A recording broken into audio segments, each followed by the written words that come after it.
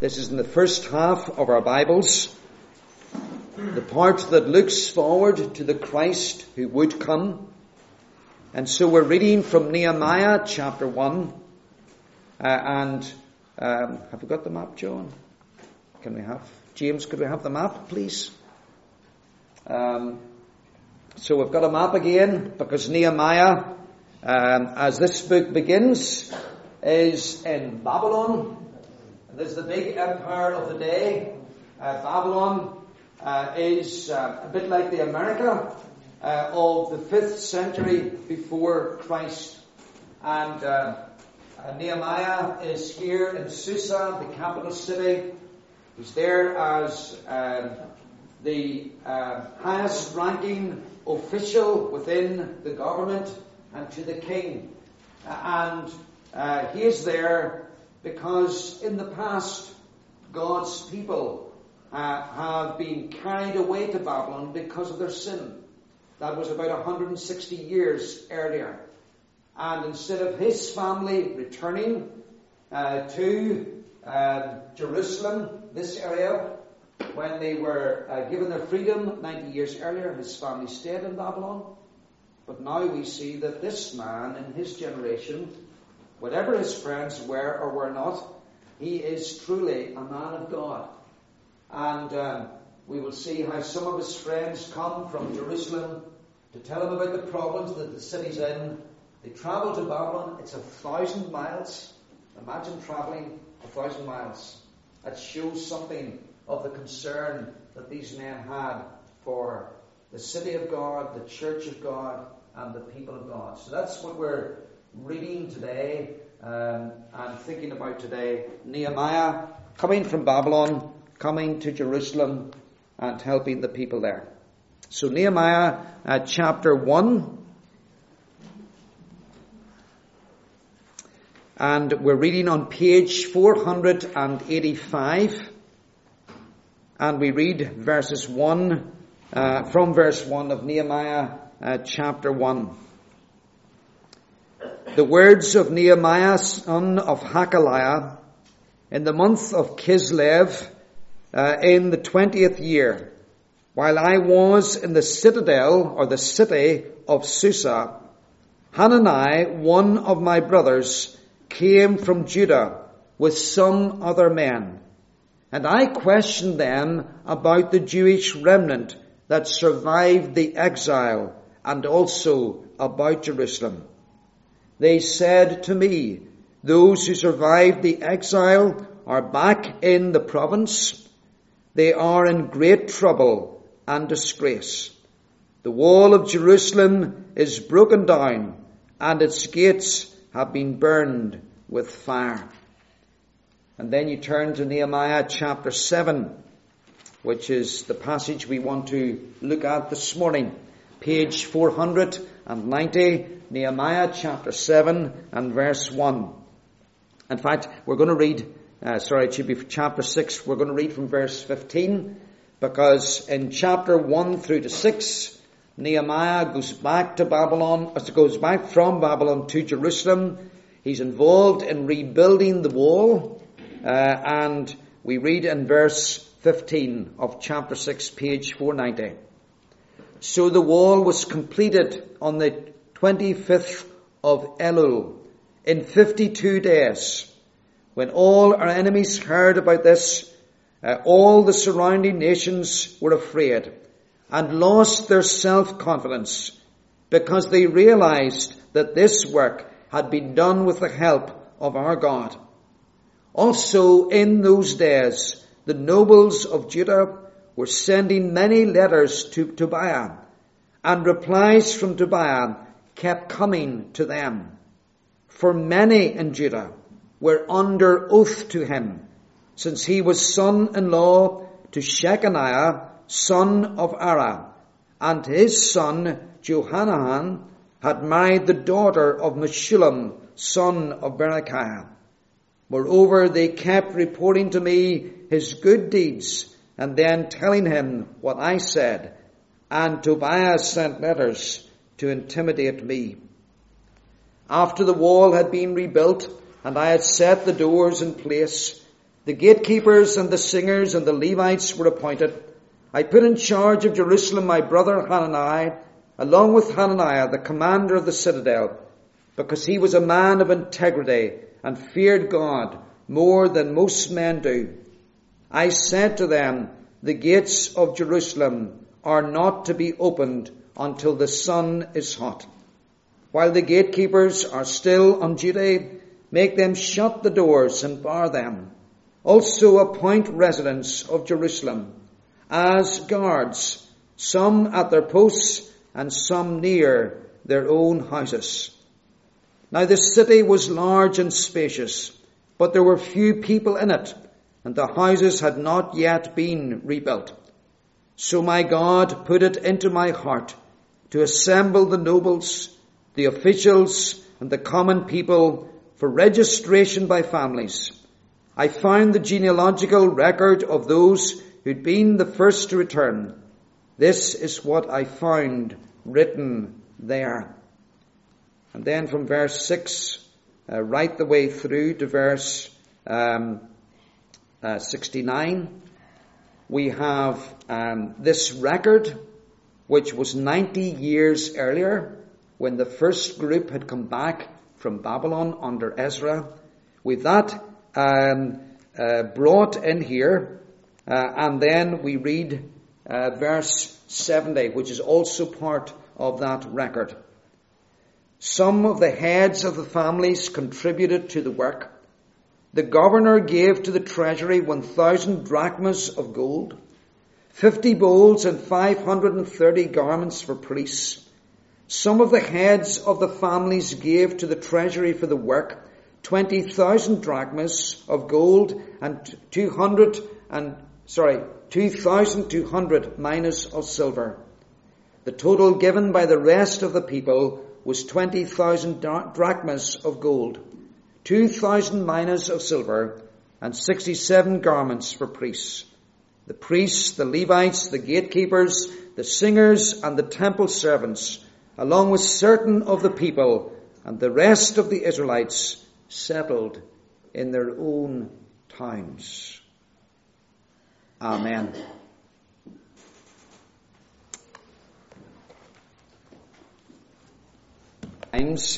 Into Nehemiah chapters 1 to 6. We did so for encouragement and challenge, to note how the Lord used Nehemiah and his people to rebuild the wall of Jerusalem back in 445 BC in very challenging circumstances. Though the wall is finished by chapter 6 verse 15, as we have seen in our reading this morning, the book does not end there. The book has indeed a further 7 chapters. In fact, 2/3 of the text of Nehemiah still is beyond the end of chapter 6. The time scale in the second half of the book is also much longer. Chapters 1 to 6 cover a period of 52 days, as we read earlier. Chapters 7 to 13 cover a period of more than 13 years. That begs the question, if the wall is rebuilt by the end of chapter 6, what is the purpose of the second half of Nehemiah? And why is it longer, much longer, and covering a longer period? Well, the focus in the first half of Nehemiah, chapters 1 to 6, is on the wall.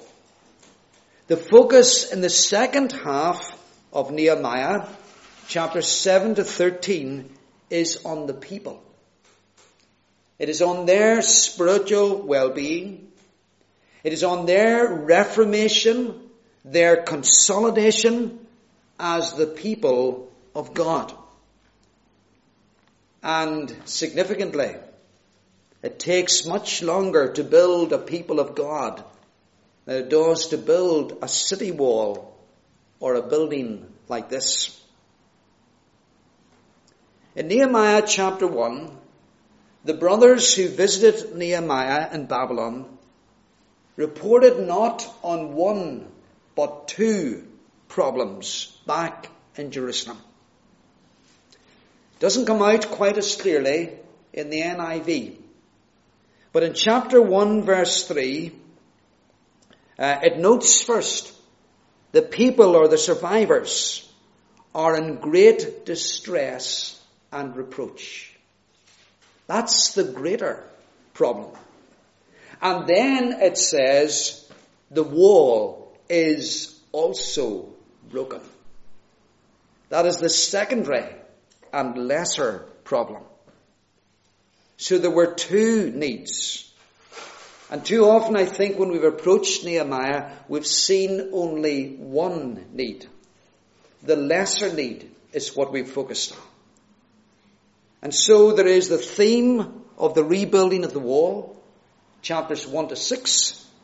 And there's the theme of the rebuilding of the people, chapters 7 to 13. And over the coming weeks, as we work our way through chapters 7 to 13, we want to see how, having completed this building, our priority now is the building of a people. It is to see a people of God developing, growing in this place, expanding in this place, increasing, ourselves and others. And that is a longer term work. Not done, I hasten to add, in a year. But how does it happen? That's what Nehemiah chapter 7 begins with. How is a people built? How is the church built? The first thing we want to see this morning is that it happens through godly leaders. The church is built. The church is rebuilt where she is in distress and reproach through godly leaders. We're looking here at the opening verses of the chapter, 1 through to 3. The wall has been restored.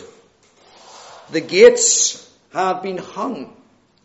The city of Jerusalem has not been as strong or secure for a long time. But more is needed than a wall and gates if people are to be brought out of reproach and distress. If the citizens are to be kept safe and to flourish in the city. A city needs leaders. A city wall needs guards. And so Nehemiah appoints men to oversee the city and to guard the city. In verse 2, the city itself is entrusted to Hanani. And the citadel, that is the temple area, where God dwells and meets with his people, that part is entrusted to another man, Hananiah. But what kind of men are they? Hanani is the man we read of in chapter 1, who travelled the 1,000 miles to Babylon, seeking Nehemiah's help originally. He was a man burdened, or he is a man burdened for the honour of God. He's a man longing to see the church of God prosper in his day and generation and context and in his lifetime. In chapter 7 here, we are meeting Hananiah for the first time. And so Nehemiah records of him. He was a faithful man and feared God more than many. We saw there in our reading at the end of chapter 6 that there were many in Jerusalem who did not fear God. There were those who were allied with Tobiah and the enemies of God outside of the city. And they were, in a real sense, a threat to the work within the city. But here is this man, Hananiah. And he is a faithful man. He fears God more than many. You see, for Nehemiah, ability is not enough. Not enough that a man who would be in charge of the city is a good administrator or is gifted. Godliness is all important in a leader. And both city and temple need men who love the Lord. They need men who will do his will, whatever the cost.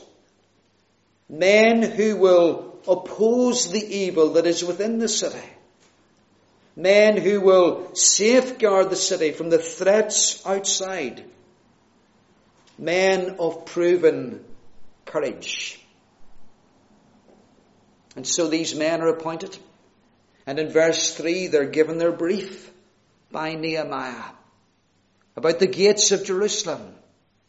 And the opening of these gates. And it may well be that this is with regard to the lunchtime siesta, that the gates were to be shut during the midday siesta in order to ensure that no one got into the city when people were not watching.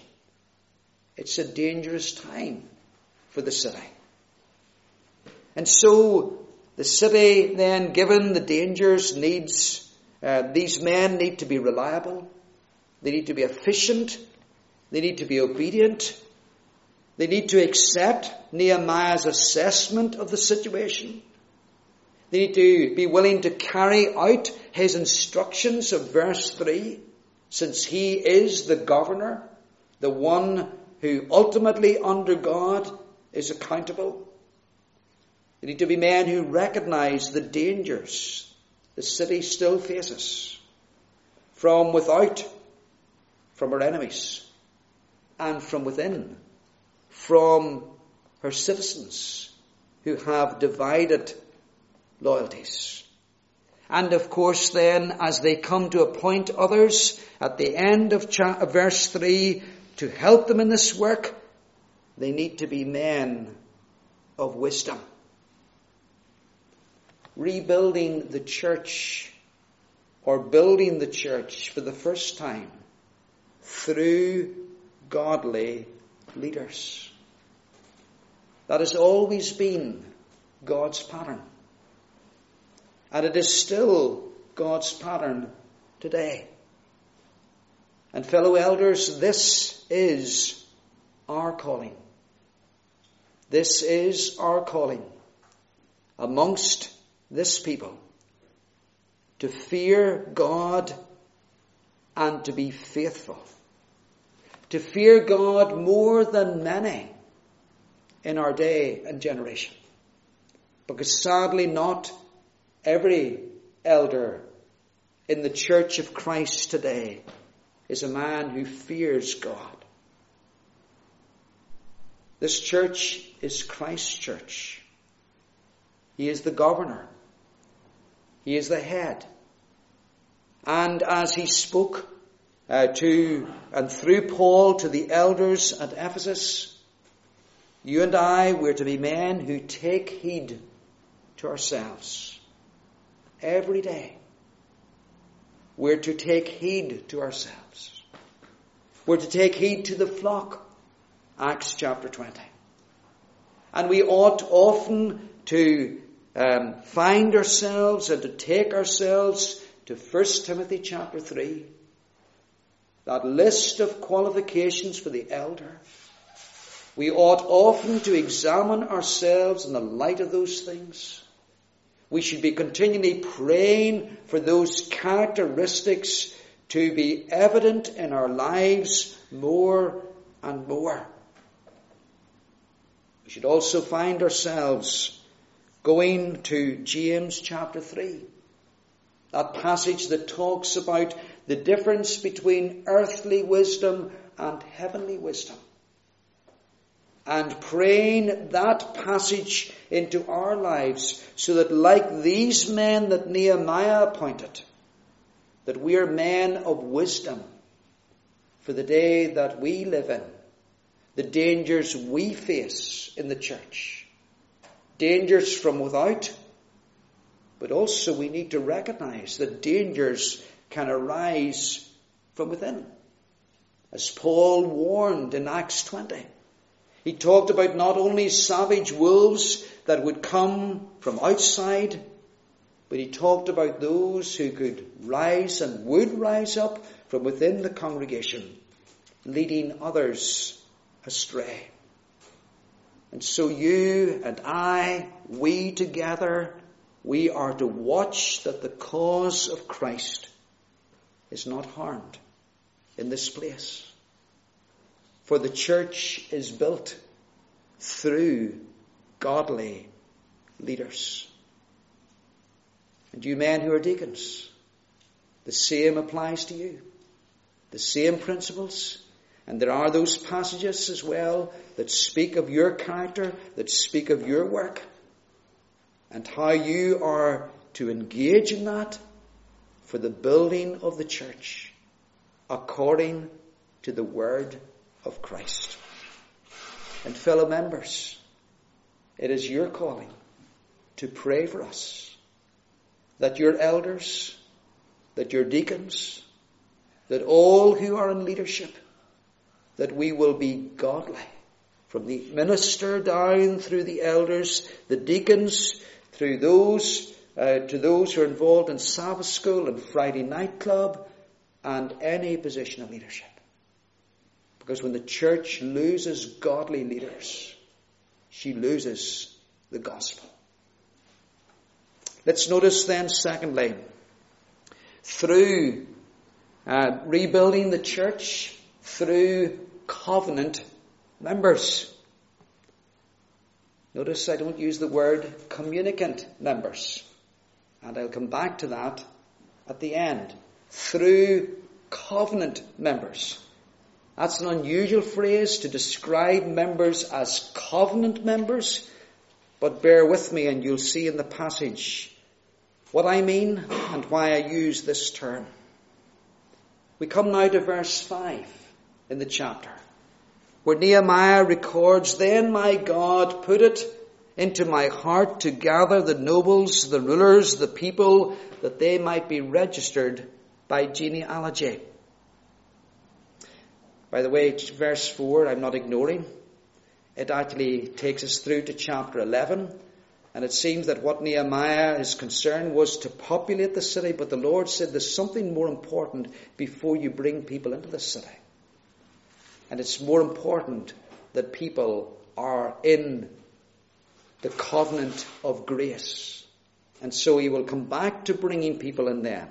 And that's why the Lord lays it upon his heart. And he says, Nehemiah, there's something I want you to do before you begin to populate this city. And it is this, that the people might be registered by genealogy or family tree, or by families. Nehemiah is told to ensure that all dwelling in the city are indeed God's covenant people. That's what genealogy means here. It means that they belong to my covenant people, that all in the city are entitled to dwell there. We know from the wider setting of Nehemiah that there were those who were not of God's covenant people, who did dwell in the city and who should not dwell in the city. So what genealogy, what family tree is needed to belong to God's city? Well, the answer is they need to have a birth certificate that shows they are descended from Abraham. They need to have a birth certificate that shows they are descended from Abraham. Why Abraham? Why not Ishmael? Why not Esau? Why not Adam? Why not Noah? Well, the answer is because God, 1,500 years earlier than this time, established his covenant of grace with Abraham, promising, Genesis chapter 12 verse 1, I will bless you.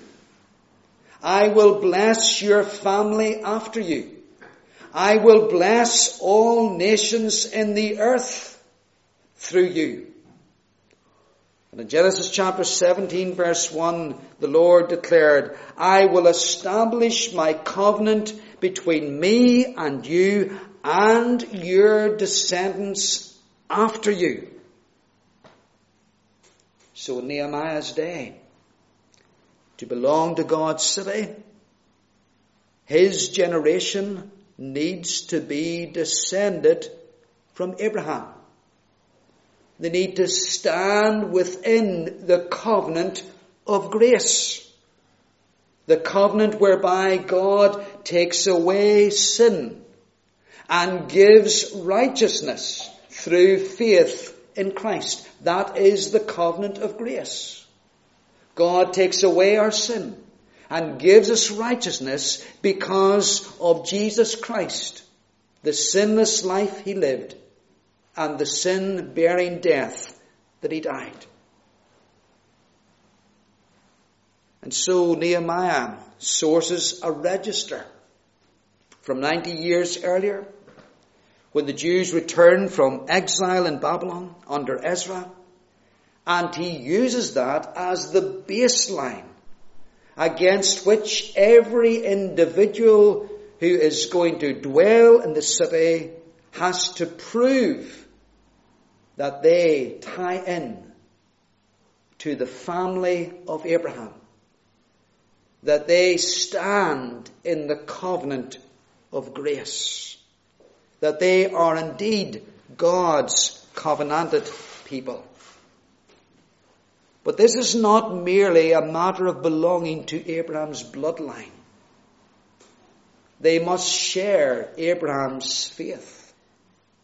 Galatians chapter 3 verse 6. I think that was up as a reading this morning and I forgot to read it.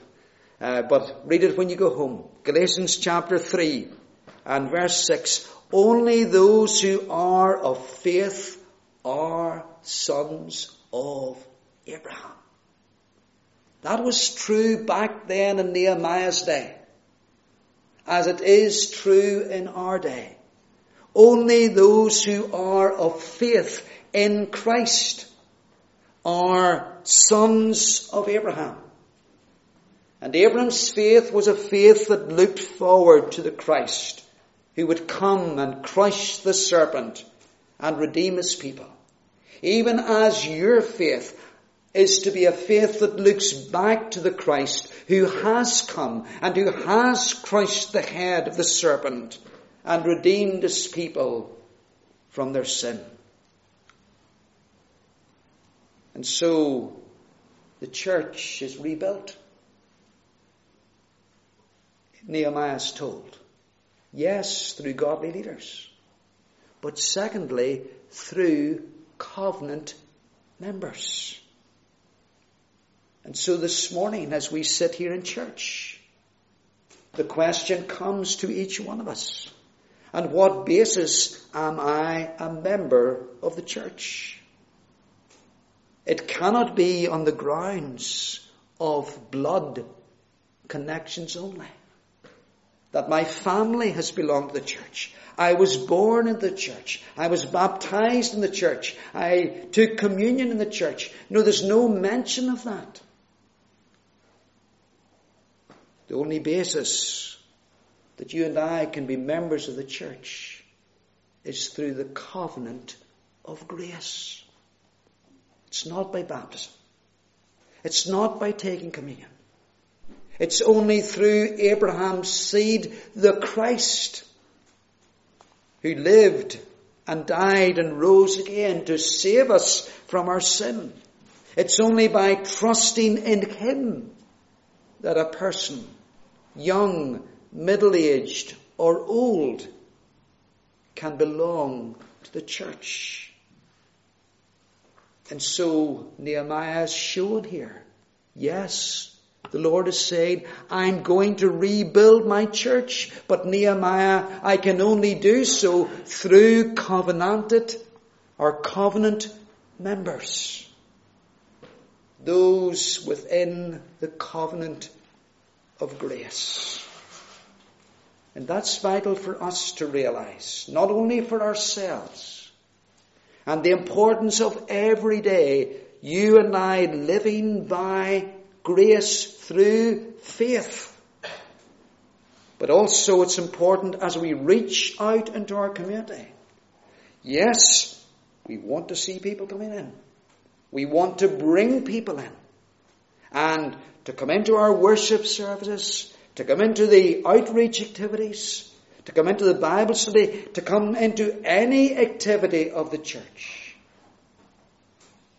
And we want them to become members. The basis upon which they will be able to do so is when they come into the covenant of grace, when they come to repentance and faith in Jesus Christ. And so our prayer has to be for all those people that we've contact with and that we're working with and everyone that crosses our door, that they will become covenant members. And so that Christ will build His church not only with us, but with others. Let's notice then, thirdly, this morning, Christ builds His church, and the church will be rebuilt in Nehemiah's day through generous givers. And we come now to the end of the chapter, verses 70 to 73. And these also are a direct quotation from Ezra chapter 2. In one sense, they seem out of place in Nehemiah chapter 7. Because what have they to do with establishing who are the members and who should live in Jerusalem? And so some might say, well, they're just tagged on at the end here, and they have no obvious connection with what has gone before. Is this a sloppy piece of work on the part of Nehemiah, where he has read too far and recorded too much of Ezra chapter 2? What are we to make of these verses? What relevance have they to the people then and to us now? Well, you and I trust, are people whose conviction is that all Scripture is given by God. And so the fact that these 3 verses, or 4 verses, are recorded here again, it's not an accident. It's not a mistake on Nehemiah's part. This is part of the superintending work of the Holy Spirit of God, and He wants Nehemiah's generation, as He wants our generation, to see the challenge of these verses. And there is no difficulty in seeing the theme and the relevance. These verses are about giving. They're about giving. Giving to God's work. The verb occurs 4 times in 3 verses.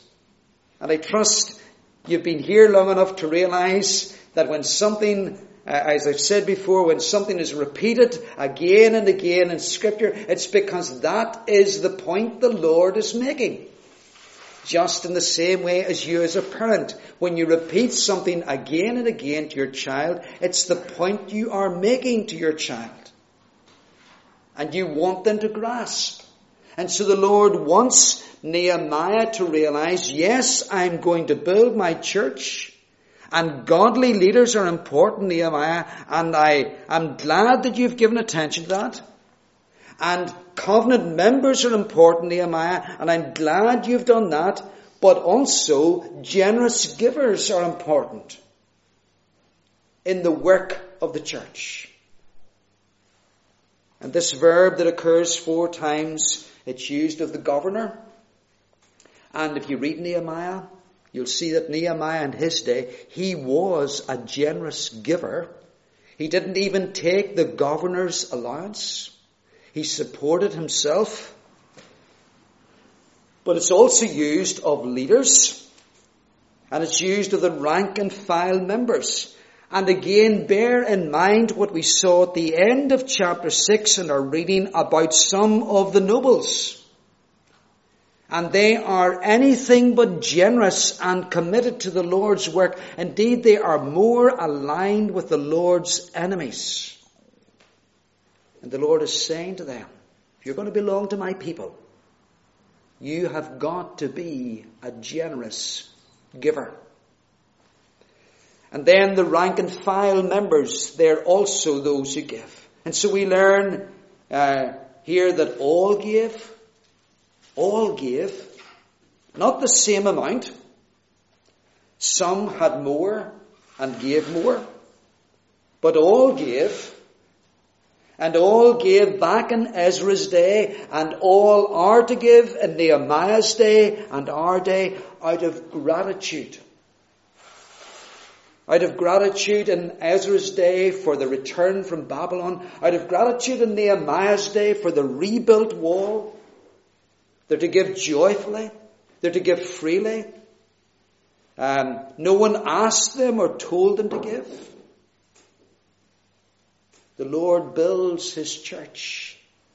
He rebuilds His church through generous givers. Or generous giving. And we are to give to the Lord's work. All of us. All of us. Leaders and people. Young and old, right down to you boys and girls. You too should get into the habit to give from what you have. It will not be very much, but give to the Lord's work. The better off are to give, and the not so well off are to give. And do we not have an even greater incentive to give than those in Ezra's day, returned from Babylon? Than those in Nehemiah's day, seeing a rebuilt wall? For we live not in the era of the Old Testament, when Nehemiah and Ezra and Abraham saw salvation from a distance. We live in the last days when we see salvation close up. Close up. Because God has sent His only begotten Son. God gave Him. He gave Him. Christ gave Himself on the cross for us. And Paul describes Christ in 2 Corinthians chapter, I think it's in the end of chapter 9, as God's indescribable gift. The generous giving of God. What did I deserve? What did you deserve? We deserved hell. We deserved the everlasting, enduring wrath of God for our sin. Our sin in Adam. And with Adam. In the garden. And the sin that we have committed as those fallen in Adam. But what has God done with us? He has reached down into our lives. He has taken us out of the fearful pit and out of the miry clay, and He's established our feet upon Christ. And we live in that era when salvation is close up.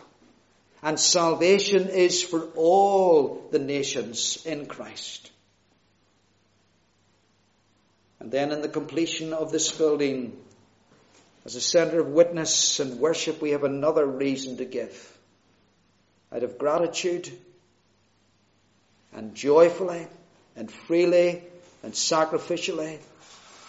Not just giving our money, but giving our time to the witness of our congregation.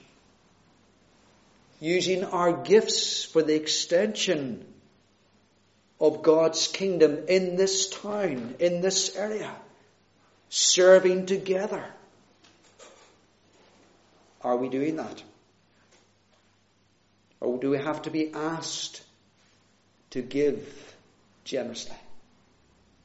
Do we have to be cajoled to give our means and our very selves to the work of the Lord today?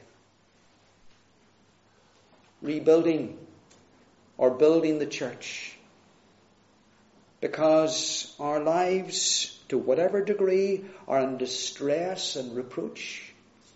We live in a fallen world. We suffer distress. We face reproach. And our lives need to be built. And how are they going to be built? And how is the church going to be built? Through godly leaders.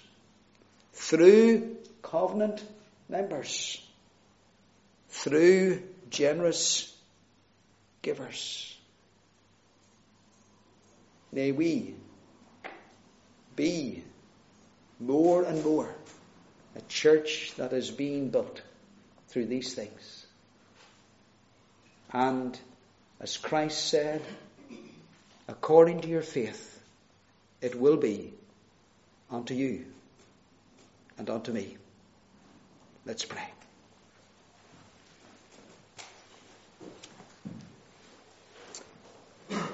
Almighty God, we do thank you for so great salvation.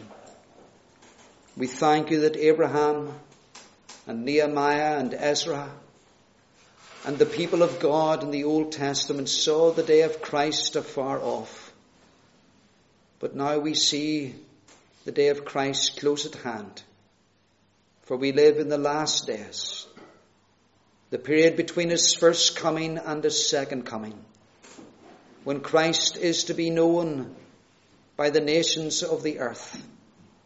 And so we worship you today for him, and we bless you for him.